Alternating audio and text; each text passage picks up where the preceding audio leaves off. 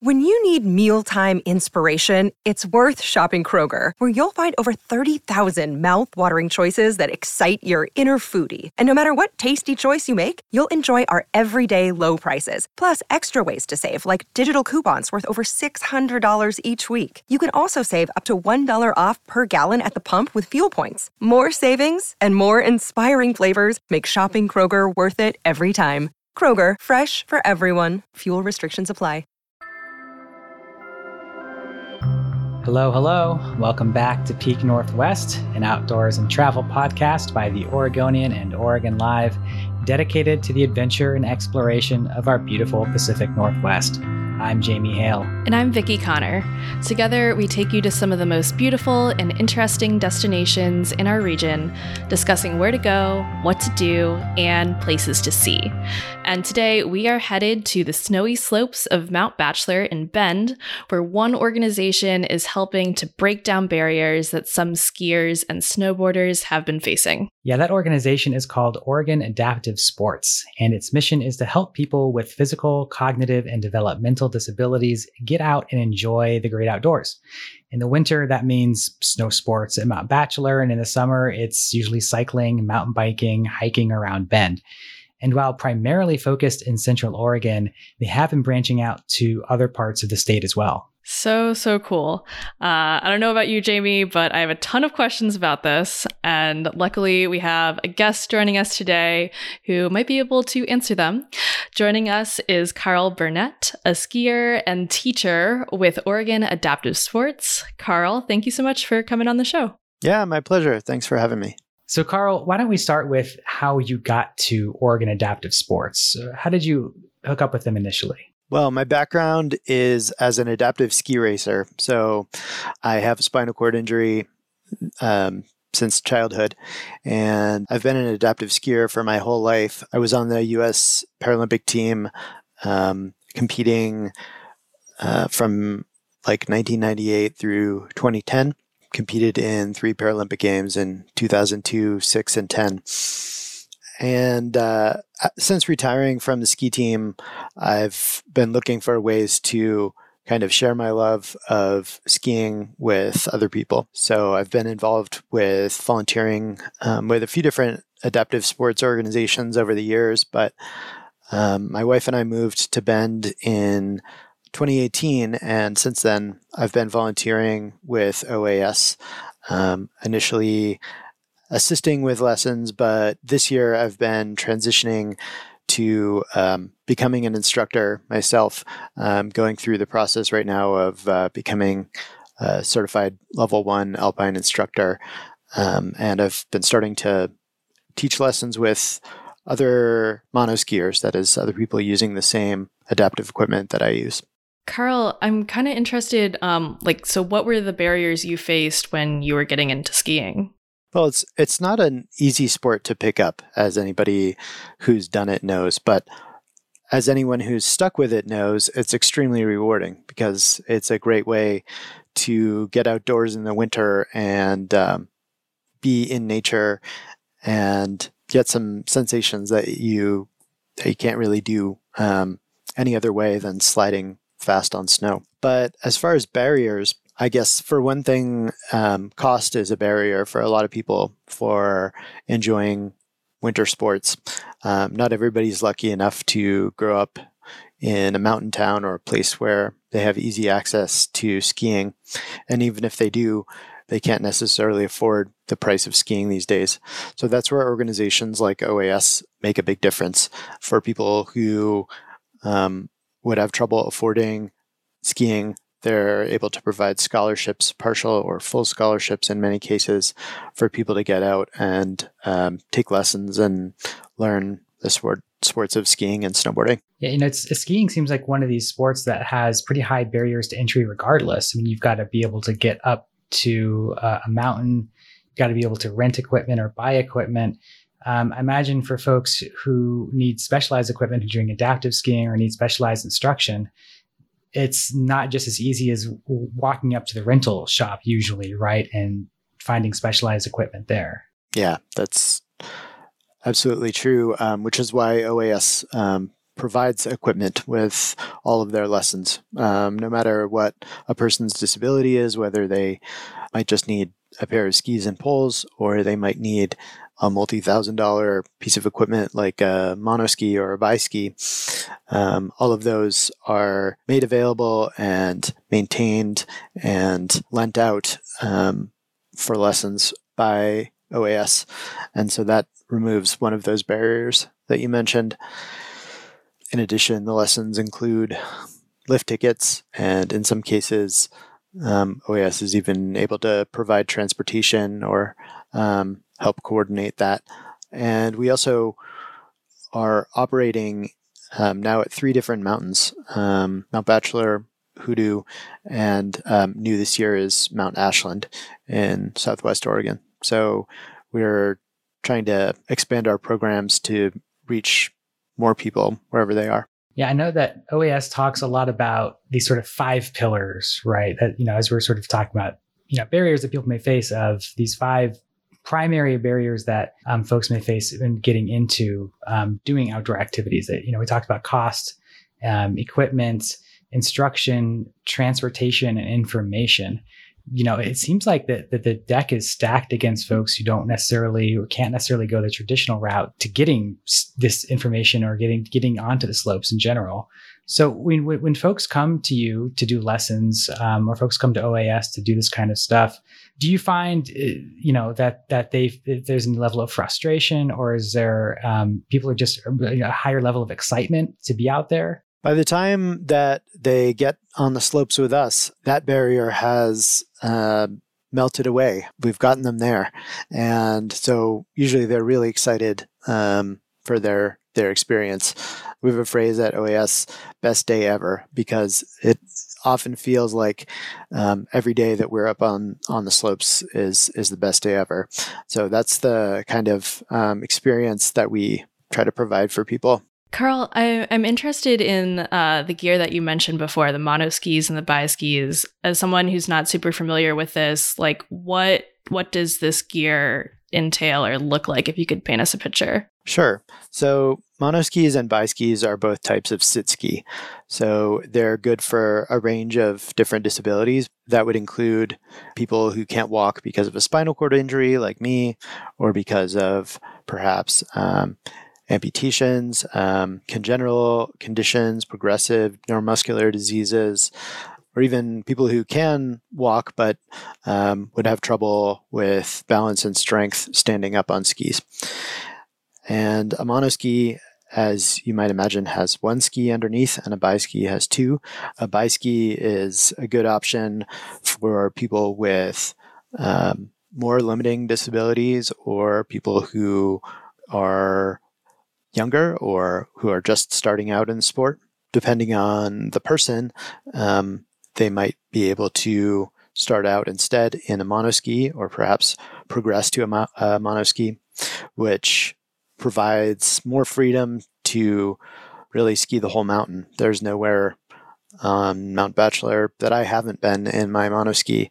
It really opens a lot of doors to providing a lot of new experiences. I have a friend, Josh Dewick from Canada, Paralympic medalist, as well as a really accomplished freestyle skier, the first person to land a backflip in a monoski. He calls his monoski his freedom chair, which I think is a great phrase, because it really lets me go places and have experiences that I otherwise wouldn't be able to. In terms of just what it looks like, a monoski and a biski are both kind of a metal frame that sits on top of either 1 or 2 skis, and most of the time there's a shock absorber to absorb bumps and terrain that you might go over. In some cases, there might be a handlebar on the back of the seat that allows an instructor to assist with turns and speed control, or a tether strap on the back that allows someone to ski behind and also help control. But for people who are trying to become independent on their equipment, that's not needed, and we can learn to ski fully independently. And you obviously have a lot of experience skiing, and with this equipment in particular. What has your experience been like transitioning from, skiing in the Paralympic Games to transitioning to teaching people? What has that been like for you? Yeah, it's different. Just because you're good at doing something doesn't mean that you're good at teaching it. You really have to break it down to its core elements, right? So right off the bat, I've been helping teach some intermediates and advanced beginner skiers. And in some ways, that's a lot easier because they've already mastered a few fundamentals, and we can start to work on refining technique and that kind of stuff. But with somebody who's never been in a sit ski before, there's a whole different set of skills that you have to teach around some fundamentals like balance, edging, rotation, pressure. And of course, the different abilities or disabilities that people have will affect their ability to pick up those skills at different rates. So I'm learning that as an instructor, you really have to be patient, and you also have to be very good at picking up on what people's strengths and limitations are so that you can adapt the lesson to them. But luckily, as we like to say, adaptive is our middle name. I love that. Carl, do you find that a lot of the people you're teaching is it kind of a large span of different ages? Is it mostly youth? Who are the people who you are working with? There's a huge range, anywhere from 5 to 90. I would say that we have a lot of kids who are getting into the sport. We have a great crop of teens right now who have been with OAS for maybe 10 years, been taking lessons with us, and we've gotten to see them progress. We also have a lot of people who are maybe middle-aged and they enjoyed skiing or snowboarding earlier in their life before the onset of a disability, and now they're able to rediscover that sport again using different equipment. You mentioned that sense of freedom of being out there on the mountain and being out there in the snow. I have to imagine there are some other qualities, some effects of being able to go out there. Like, does this ripple off into other parts of people's lives? Do they find themselves feeling more empowered or anything like that? For sure. I mean, our mission statement is to provide life-changing outdoor recreation experiences for people with disabilities. And they really can do just that, change people's lives by giving them more self-confidence, opening up the outdoors as a place for them. A lot of times, after the onset of a disability, people might think of outdoor sports as something that has become off limits to them. And we are here to help them realize that that's not the case, that nature still has a ton to offer to everybody, regardless of your disability. So yeah, I have seen it really be life-changing for people in that way. And I have to imagine for other folks in the mountain too, just seeing people out there on mono skis, or folks, who have any number of disabilities be out there. It's like, oh, that, it shows that like that's something that isn't off limits, right? I think there's something like some effect on everybody by seeing everybody can be out there on the mountain. It's pretty rare for a lesson to go by without a member of the general public skiing up to me or someone who's taking a lesson and say, hey, I know somebody who has a disability. How can we find out more? Or how can they learn to ski? Or how can they get involved with Oregon Adaptive Sports? So it's pretty contagious, this enthusiasm for outdoor recreation. And just about everybody is affected by disability at some point in their lives, either themselves or a loved one. So our mission affects a lot of people. Well, Carl, going off of that, if someone is listening and either they or someone they know is interested in getting involved with OAS, what does that process look like? Yeah, whether you are interested in getting involved as a participant, an athlete, or as a volunteer, I would direct people to our website. That's OregonAdaptiveSports.org. We have a lot of information up there about how to get involved on either side of a lesson. Once someone signs up, what does the process look like from there? As a volunteer or as an athlete? As an athlete. So, I mean, are they matched up with an instructor? I mean, how does that process go? Yeah. So for alpine skiing and snowboarding, all of our lessons are one-on-one. In fact, there's more than one staff member or volunteer typically working with each athlete. Usually we have one lead instructor as well as one or two volunteers who assist with things like carrying equipment, loading the lift, and what we call blocking, which is skiing behind the lesson to make sure that members of the public give us plenty of room for the lesson. So yeah, on the day of an athlete's first lesson, they make their way up to the mountain, either with or without transportation assistance from us. And we talk about the equipment that might be appropriate for them to use, and in many cases give them a choice about which of several different pieces of equipment they might want to try. The athlete is in control of the lesson as far as telling us what their goals are and what they want to get out of it. Maybe it's just to go for a ride down the mountain with plenty of assistance, just to be able to experience that feeling of sliding on snow. Or maybe their goal is to become an independent skier or snowboarder who can go enjoy the sport with their family. So they're looking for the skills and equipment that'll help get them to that goal. It's really different for everybody. Well, so I know we've talked a lot about skiing. Obviously, Oregon Adaptive Sports does other sports as well, mountain biking, cycling, golf, I believe also hiking. Carl, do you do any other outdoor activities as well, or are you mostly just a ski guy? Yeah, just in the last couple of years, I've picked up mountain biking as a sport. I've always had a road hand cycle that's good for fitness and getting out and seeing the Oregon countryside, but mountain biking is really a whole other thing that combines a lot of the adrenaline of alpine skiing with the experience of being in the mountains in the summer. So yeah, that's been a blast. I've been a participant in mountain biking as an athlete, as a student myself, the last couple of years. And who knows, maybe in a few years, I'll be in a position to be able to start instructing in mountain biking as well.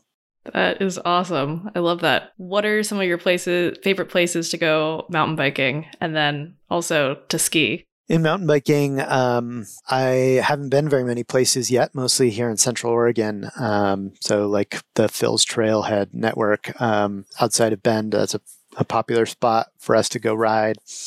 Other trails like Tyler's Traverse, which is over by the Deschutes River. Some of our listeners will know these places, and we'll probably see adaptive cyclists out there on the trails. As far as skiing, I was fortunate enough to be able to travel all over the world with the U.S. Adaptive Ski Team. Got to train and race on like 5 different continents. I still think the Northwest and the Rockies are some of the best places in the world to ski. One of my favorite places to go when I can is Jackson Hole. Whenever I can get over there, got some terrain that you can't find here in the Northwest. But Mount Bachelor, honestly, is a pretty amazing mountain to have in your backyard. It's just so much terrain and so much variety. Never get bored of skiing at that mountain. Amazing. Well, we're happy to have you up on Mount Bachelor doing some teaching now that you're not skiing for across the world as much anymore. So as you said, folks who want to know more information about Oregon Adaptive Sports, head over to OregonAdaptiveSports.org. You can also look out for an article we're going to have online at Oregon Live about Oregon Adaptive Sports and some of those opportunities. So Carl, thank you so much for taking the time and coming on today. We really appreciate it. Sure thing. It's been a pleasure. Well, that will wrap things up for us, folks. Until next time, you can watch our videos on the Oregonians YouTube channel and view all of our travel and outdoors coverage on OregonLive.com/travel, as well as HereIsOregon.com. Please leave us a rating or review if you enjoy the show, and if you want to support this podcast as well as our local journalism, please consider a subscription to Oregon Live. You can find details at oregonlive.com/pod support. Also, if you're a fan of the show and you're interested in potentially sponsoring it, you can get in touch with our marketing people at advertise@oregonian.com. This episode of the show was produced by me, Vicki Connor, alongside Jamie Hale, Andrew Thien, and Elena Neal Sachs. Stay safe and happy travels, everyone. Until next time, we leave you with this 10 seconds of Zen.